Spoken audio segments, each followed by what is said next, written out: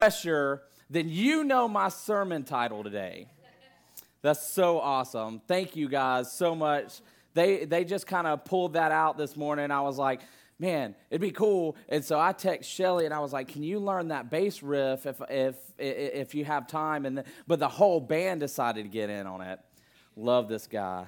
I love these guys. They're awesome. Under pressure.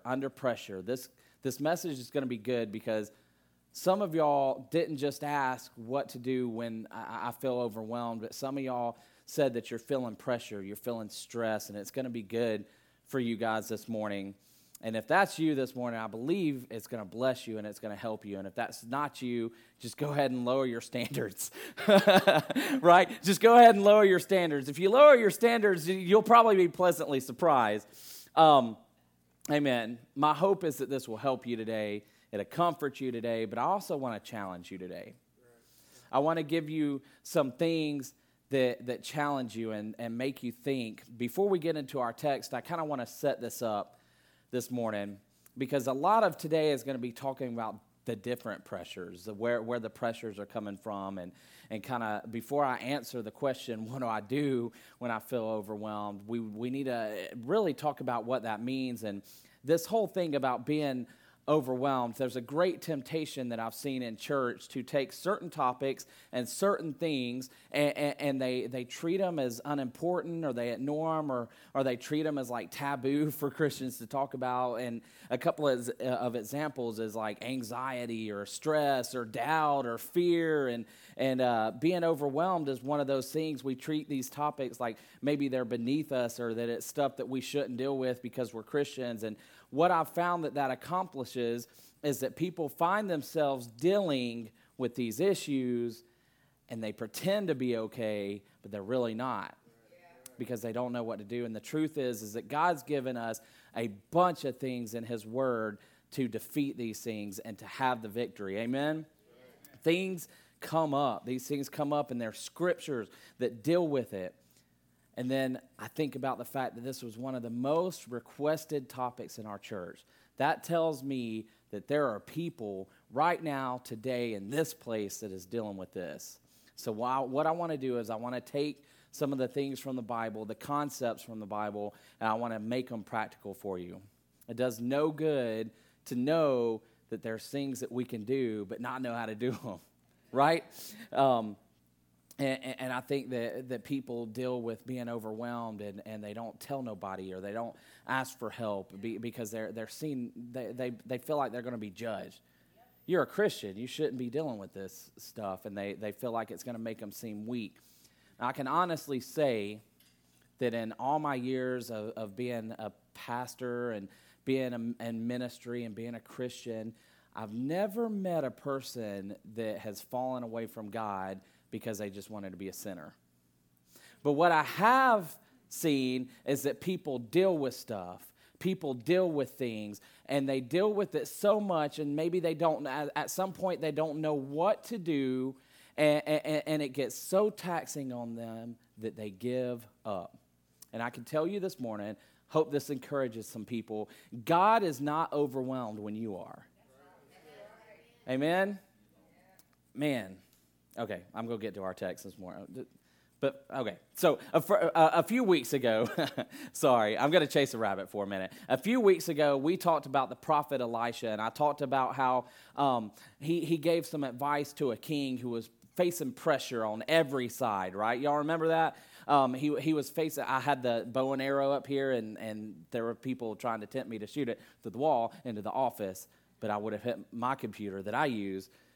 Anyway, and Elisha himself knew about pressure. He knew about being overwhelmed. He knew about facing trouble from all sides. In 2 Kings chapter 6, we see a story, and what exactly that looks like for Elisha and his servant to be overwhelmed. They're surrounded by enemies, and I want to tell you that the reason why they were surrounded by enemies is because Elisha was a threat. And so what I feel like God wants me to tell you this morning is that when someone is a threat to the enemy, there will often be an attack against them and an attempt to decrease their effectiveness. Let that sink in for a minute. You should be getting really excited right now, because if you're here in this place and you're feeling overwhelmed, you filled out one of these cards, you're feeling pressure, what if you're feeling overwhelmed because you're a threat?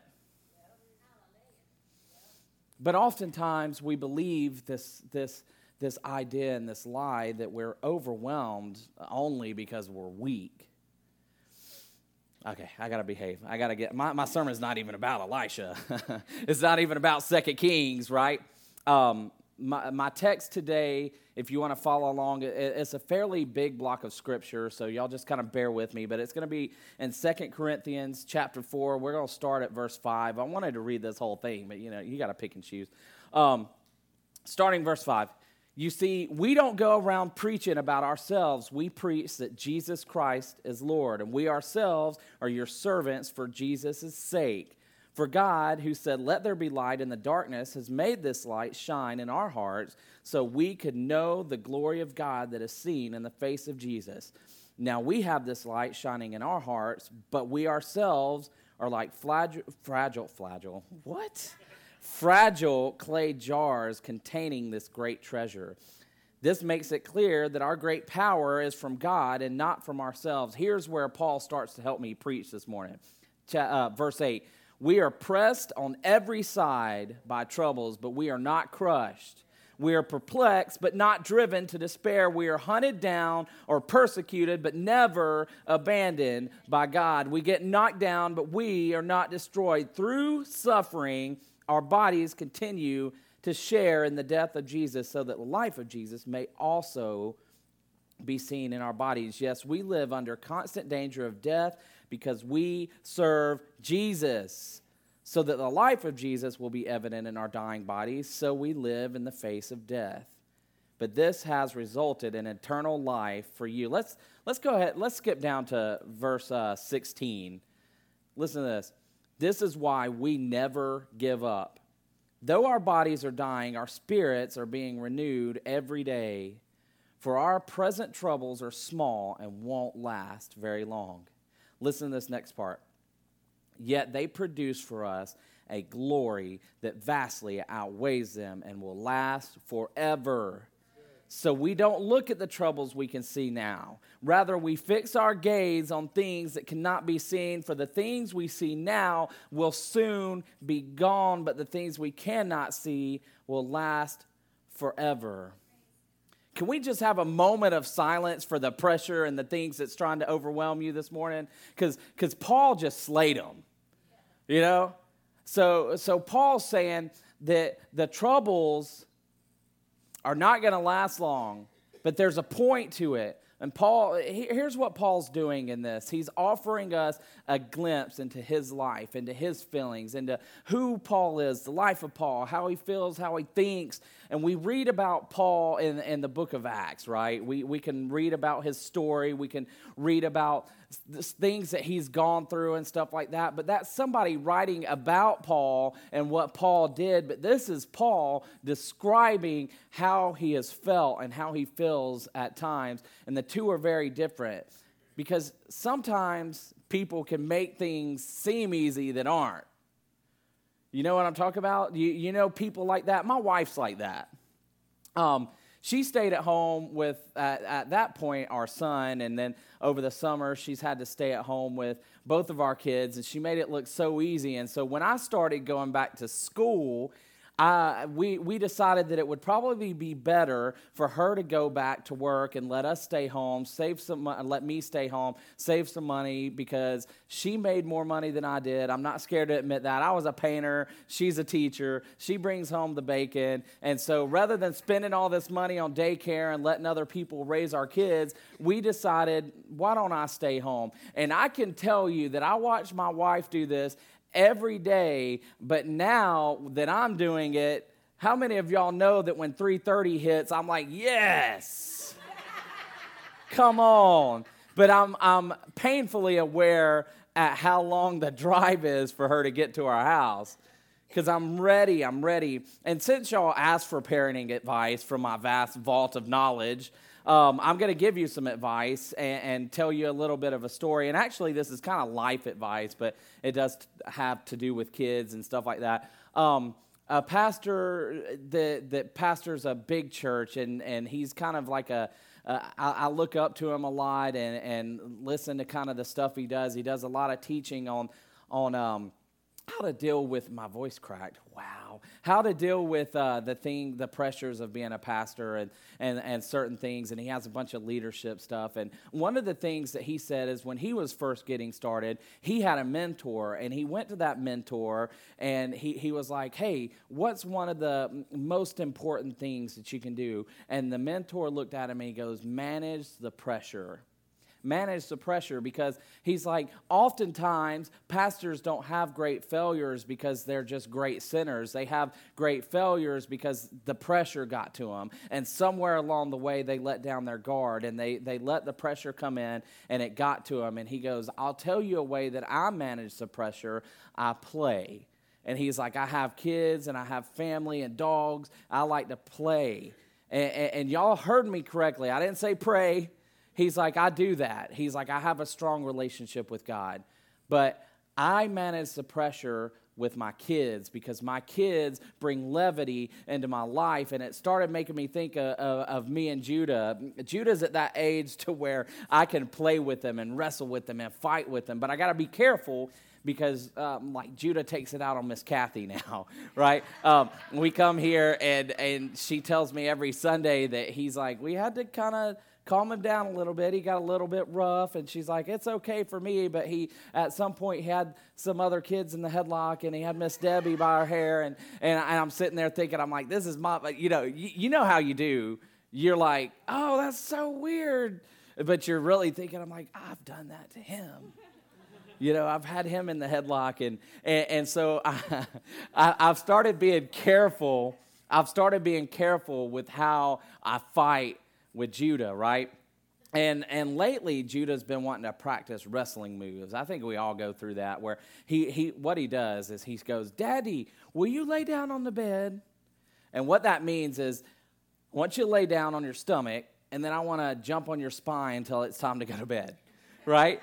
And so he wants to practice those wrestling moves, and Rachel will come. Sometimes she'll be sitting there, she'll be rocking Lila to sleep, and she'll look at him and she'll be like, Judah, stop jumping on Daddy. I'm like, shut up, woman. I'm like, he's not hurting me. I don't say shut up. How many of y'all know Rachel would whoop me down okay, so she'd jump on my spine. But I'll be like, no, he's fine, but I'm giving her the look and the nod, that guy. It's like, no, he's fine. And there's two different ones, and she's learned to translate what this means. I just spit in the front row. I'm so sorry, Pastor Brad. Happy birthday.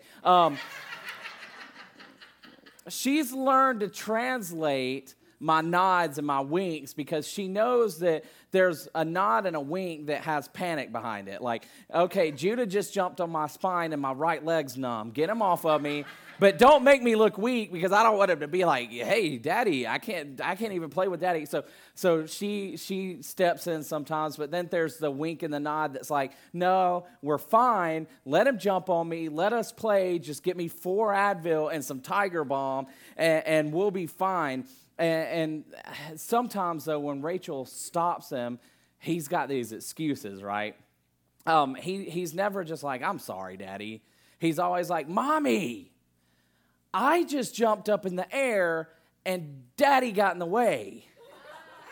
It's kind of like I'm just gonna swing my fist, and if you get in the way, you get hit. And sometimes he does that. And here's another one that he does. He'll go, I just did not jump far enough and landed on Daddy, right? And it's like, well, your knee sure did feel like you weren't trying to jump over me.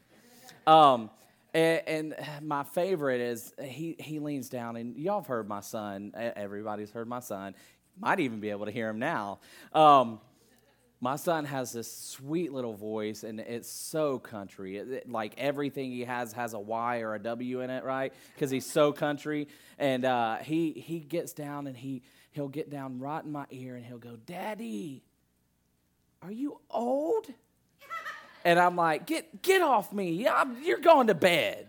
You're going to bed. You're not going to eat. Or one of my favorites, he said this to me the other day. He goes, Daddy, are you laughing or are you crying?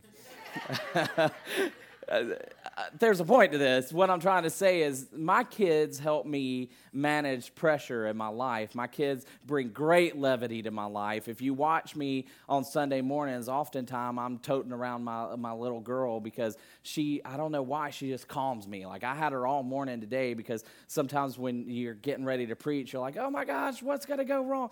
And so I bring her with me because she calms me and my kids calm me. And what we see is Paul in 2 Corinthians, he's experiencing pressure from all sides. He says, I'm pressed from all sides. Let's kind of look back over what he says, because maybe you're like Paul here, and maybe you're not experiencing the same type of pressure, because I believe that pressure is relative, right? And just to go back to talking about kids for a second, I'm back in school. I mentioned that, and obviously at some point, almost 3 years ago, my son will be 3 in 5 days. That is crazy to me. I don't look old enough to have a 3-year-old, right? But I remember when we were leaving from the hospital, and it clicked with me that I'm a dad now. Like, I can't be like, this kid's not sleeping, take him to the nursery so we can have some sleep. Or this kid is dirty, and I need one of the nurses to come in and change a diaper or give him a bath or something like that. And I remember it clicked with me, and so I started trying to research. I wanted to be the best parent that I can be. And then in school, I actually took a psychology class, and for several weeks, we studied on child psychology and some of the things that they go through. And I wanted to understand why they do certain things, right? I don't know that I'm there yet. But one of the things that I learned is the different reasons for them crying. A lot of the times we often associate a baby crying with them trying to communicate something with us. And yes, that's true. But a lot of the time they're crying because what they're going through in that moment is the worst thing that they've ever gone through up to that point.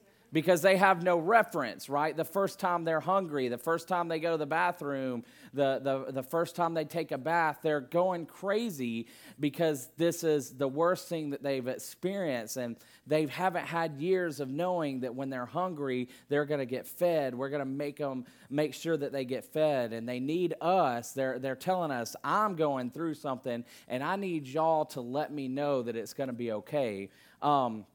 And that's why Lila, when she wakes up from her nap, because here's what Lila does. She eats, she lays on the bed for a couple of minutes, or the floor, because she can't walk, obviously.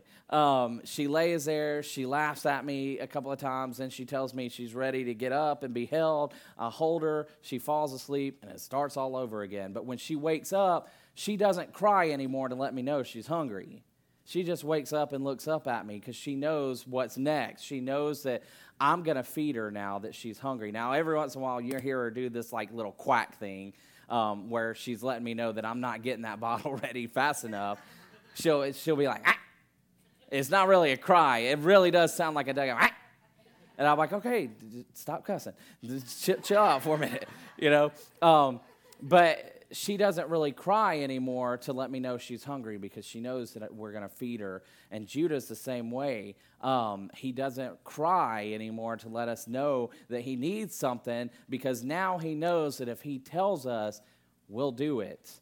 And the things that were once pressure to them is now something that's far from it now. Does that make sense?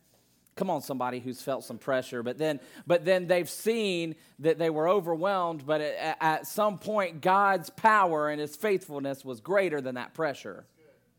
We sung about that this morning, the overwhelming love of God. It's amazing. And Paul says, we're pressed on every side by troubles, but we're not crushed. A few weeks ago, I mentioned that we have to focus the fight, because if we focus the fight, there's a greater chance that we can stand up under it.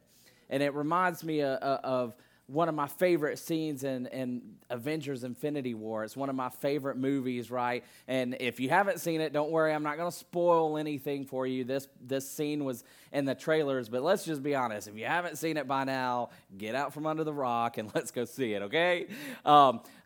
But they're fighting the enemy army, and they're in Wakanda, and they've got this big force field, and the enemy's trying to break through the force field. And at one point, one of the characters says, if they get through, we're going to be surrounded. So they decide to open up one little hole in the force field so they can funnel the army straight to them so that they can take care of them. But Paul says that he was pressed on every side.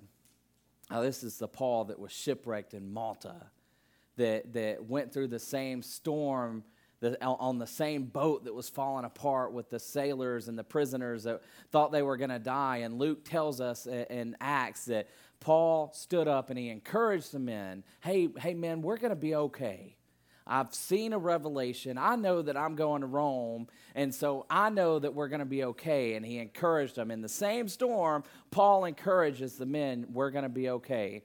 Then Paul took on a viper, and the viper bit him, and he just shook it off into the fire like nothing had happened, right? And like suffered no ill effects. And then he healed the people of Malta, and he ministered to the people of Malta. And then using the people of Malta, in Acts it says that God supplied all of his needs and sent him to Rome. Now Luke's telling us a part of the story, and we're seeing one side of it, and it looks like it was easy, and it looks like it was like Paul's just a super guy. And Paul is saying, no.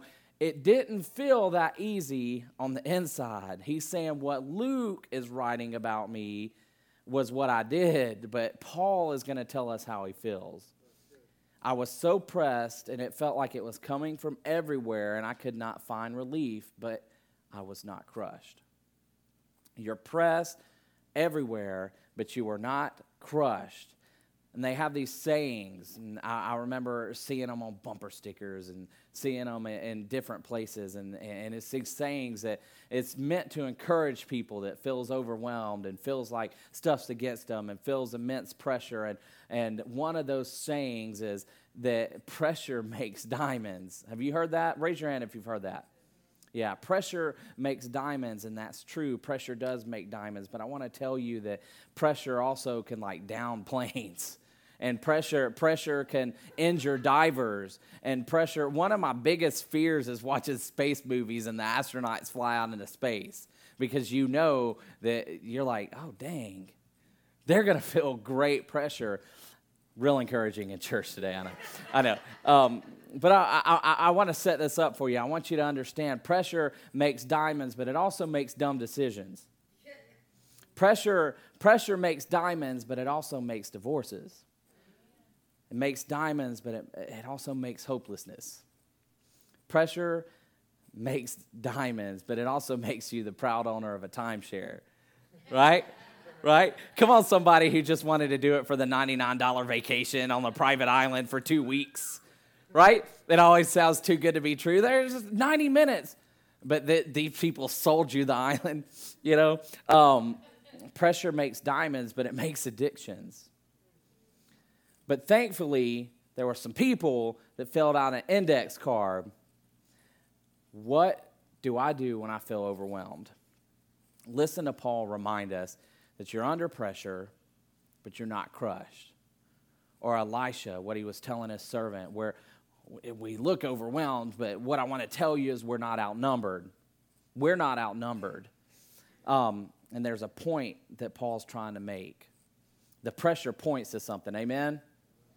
Let's read it again, because I think that God does not always want to take away the pressure. I read the story about Paul, and God could have calmed the storm, but he didn't. He shipwrecked him on Malta. And I read about Paul, and he doesn't say that God took away the pressure. And sometimes I believe that God doesn't take away the pressure. He gives us the strength to stand under it. He makes it so we're not crushed, but the pressure is still there. And sometimes I think that can be a little bit more overwhelming, because you pray, God, please take away the pressure. God, please take away the pressure. And sometimes he doesn't, and now you wonder what's wrong with you and God. God does not always take away the pressure, and Paul answers this. There's a point to the pressure. Maybe that's you, and you've come to the point Paul is talking about in verse 10. If you'll put verse 10 up there, guys. Through suffering, our bodies continue to share in the death of Jesus, so that the life of Jesus may also be seen in our bodies. Paul is saying that I've felt pressure to the point to where sometimes it feels like I'm dying in the same death that Jesus died.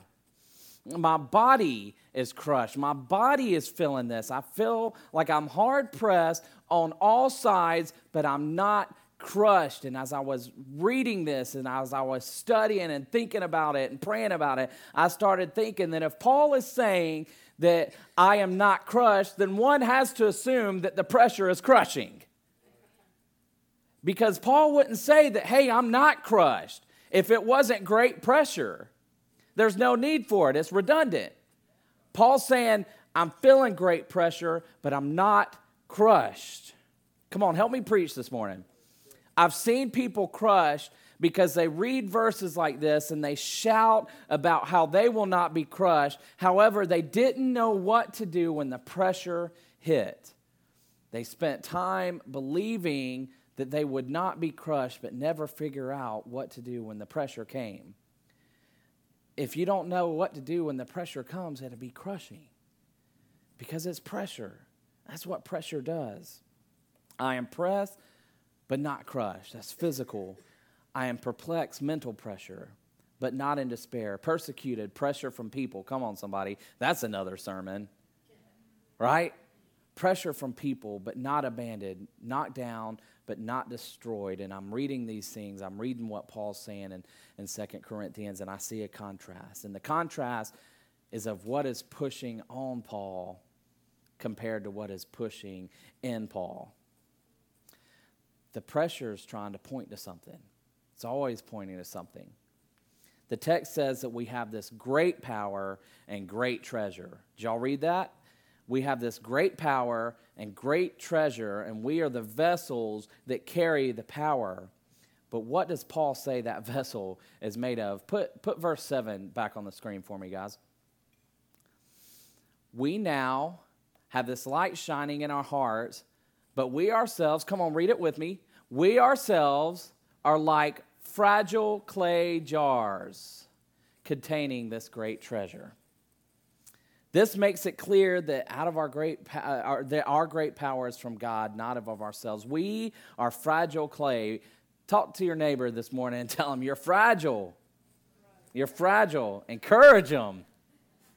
Right? You're fragile. I'm going somewhere with this, guys. Bear with me. God wants me to tell you this morning that you're breaking because you're carrying the cross that is no longer yours to carry. Yeah. You're carrying the burden that's no longer yours to carry. The fragile vessel is carrying the load that the power and the treasure has already carried for you. Give God praise this morning because He carried the weight that you are not strong enough to carry anymore so that you don't have to. But there's a lot of people. What do I do when I feel overwhelmed? You start to feel the pressure, and then all of a sudden, this is a whole different type of pressure. You start to feel the pressure, and all of a sudden, there's this need to perform. And it's kind of what I talked about earlier when we try to ignore it, when we try to ignore the pressure and try to ignore being overwhelmed. We're taught that we shouldn't deal with certain things. But what happens when we do? What then? What then? They feel the need to project standards that has nothing to do with your purpose and your calling.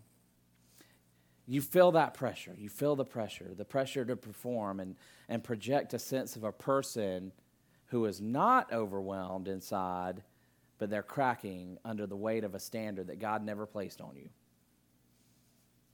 The standard is not never pressed. If we go back and read that, Paul doesn't say I'm never pressed.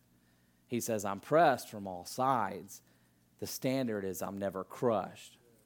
I hope you're writing this down because I can't say all that again. I'll mess it up. another type of pressure. And I've preached about this a couple of times before here in different places when I'm like kind of going to different churches or doing events or stuff like that. I've preached about this thing called the gap. And some of my best messages, some of my favorite messages were about this thing called the gap. And what is the gap? The gap is the gap that is formed by where you are now and where you want to be. And then there's another gap. The second gap, and this is the gap that I don't feel like is focused on a lot. It's the gap of where you are compared to where you used to be. But I was writing this down, and I started seeing there's a third gap. There's a third gap. It's a silent gap. It's a quiet gap. It's a gap that sneaks up. It sneaks up on us. It sneaks up on me from time to time, and I named that one the pressure gap. The pressure gap. It's the gap between who I think I need to be and who I believe that I really am. If you were here this Wednesday, Pastor Brad, dude, he brought a good word about your thoughts and who you believe you are and taking those thoughts captive. And I remember sitting here thinking, I'm like, who I am, but who I think I need to be. When you feel the need to be something that you feel like you are not, the pressure is crushing. Amen? That's the third gap. The first gap produces growth, right? It encourages growth because you're looking at the gap and where you want to be, and it can give you a vision. It can give you a purpose because I want to be there, so it produces growth. And the second gap produces gratitude because you can look back and you can say, I may not be here yet, but I'm not there anymore. But the third gap is pressure. The pressure to be a good spouse, but you know that that's going to take changing some stuff in you that maybe you're not ready to change, so instead you pretend to other people that you're a good spouse or you're a good parent. I'm not supposed to be overwhelmed, but I am, so I pretend that I'm not so that nobody will think that I'm weak. Because we're going to church. I can't come to church looking like I'm overwhelmed. I can't come to church. God forbid I come and fill out a Yaffee card about being overwhelmed because I don't want anybody to know. Or what about this? This is one that I do. I'll be honest with you. I'll share my dysfunction with you for a minute. What about when you project pressure from other people? Pressure that's not really there. Like, think about it this way. What if you put thought bubbles on somebody that's not there? You know, ideas that's not there, things that's not there. And I'll give you an example of that. I am a natural worrier. And I'm not talking about like, hey, I get sick and all of a sudden I'm scared that I've got cancer or that I'm worried about money or stuff like that. I've seen God be too faithful too many times to worry about that kind of stuff. But what I'm talking about is when I used to paint and I get to the job site and all of a sudden I'm overwhelmed by all the stuff that could go wrong, that probably won't, but it could go wrong. And it used to drive my friend crazy. I worked with my friend. We've been friends for like 20 years now, and we worked together, and it used to drive him crazy because he is not a natural worrier. He's not a planner. He's just get there, let's see what happens, right? And so my son's like this, and it's absolutely terrifying to me because I'm the planner. Everything's got to work out like this, and my greatest stress comes from when it don't start working out like that.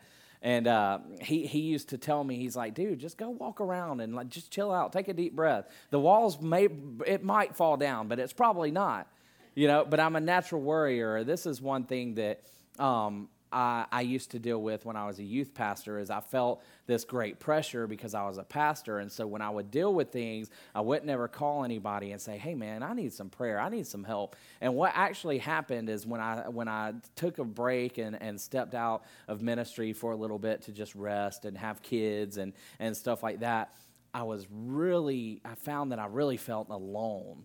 And I really felt like I was in this corner doing life by myself because I didn't want anybody to know that I was overwhelmed. I didn't want anybody to know that I needed help because I felt like it would mess up my image that I had projected.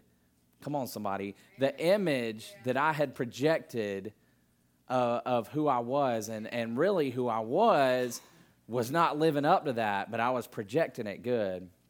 And I reminded myself, and I told myself, when I took that break that never again would I try to project something that God had not called me to be. Pressed but not crushed. I hope this is helping somebody this morning. Band, if you would, come on up and play as I close this morning. I told you that I believe that there's a point to the pressure. I believe that the pressure is pointing to something, and Paul is saying that we have this power and this treasure. And then he says in verse 17 and 18, and guys, if you would, leave that up there for just a minute. I'm going to probably read it a couple of times. For our present troubles are small and won't last very long. Yet they produce for us a glory that vastly outweighs them and will last forever. There's an exclamation mark there. Paul is saying, yet they produce for us a glory that vastly outweighs it and will last forever. So we don't look at the troubles that we can see now. Rather, we fix our gaze. This is answering the question, what do I do when I feel overwhelmed? We fix our gaze on the things that cannot be seen. For the things we see now will soon be gone. Now I read this, and when I see that word soon, I think soon. Soon be gone, but the things we cannot see will last forever. The pressure turns to glory and power. There it is. Back, look at it. For our present troubles are small and won't last very long, but yet they produce for us a glory that vastly outweighs them and will last forever. Vastly outweighs them. There's the point of the pressure. There's the point of the pressure. Why doesn't God take away the pressure? There it is, right there. Yet they produce for us a glory that vastly outweighs them and will last forever. He's doing something that'll make you forget all about the pressure. The pressure that was at one point so crushing. The pressure that my little daughter was starving to death. That's why she was crying. And now it's not so much pressure anymore because she knows she's going to be fed. God's doing the same thing. He's doing something that will make you forget all about the pressure, because he's producing something in you, a glory that vastly outweighs them and will last forever. So what do I do when I feel overwhelmed? We don't look at the troubles we can see now. We rather, look, we fix. We fix. Because what we're looking at now is broken. We fix our gaze on the things that can't be seen because they'll soon be gone. And it makes me think of Jesus. I guess that's good, right? Makes me think of Jesus in the garden. Jesus prayed so hard in Gethsemane that his sweat turned to blood. Here comes the Savior of the world, the spotless Savior of the world. He's under immense pressure. He's under immense pressure and considers the cross that he's about to endure. He considers all that he's about to have to go through for our shame, the physical punishment that he's about to be subjected to because of our shame and our burdens. And so many times, church, so many times, I think that rather than being the disciples that he asked to come there and pray with him while he's feeling this immense pressure, I think we try to join him. We go into that garden and we're feeling the pressure that he is taking from us because of the shame. He's considering what he's about to do. He's considering the cross that he's about to take for us, but oftentimes we're trying to carry it too. And the pressure comes, we start to break. But Paul is saying it came, but we're not crushed because there's a power in you. And Jesus, he cries out and he says, let this cup pass from me. If you didn't think that Jesus was under great pressure, listen to that. He's saying, God, I don't want to do this. let there be another way. But what was said next? He says, nevertheless, however, I know that there's no other way. Nevertheless, and I can see it, the pressure has forced him. He's dropped to his knees, and he's saying, I don't like this. I don't want to do this. No, it's going to be bad. I feel it. But if this is what it takes,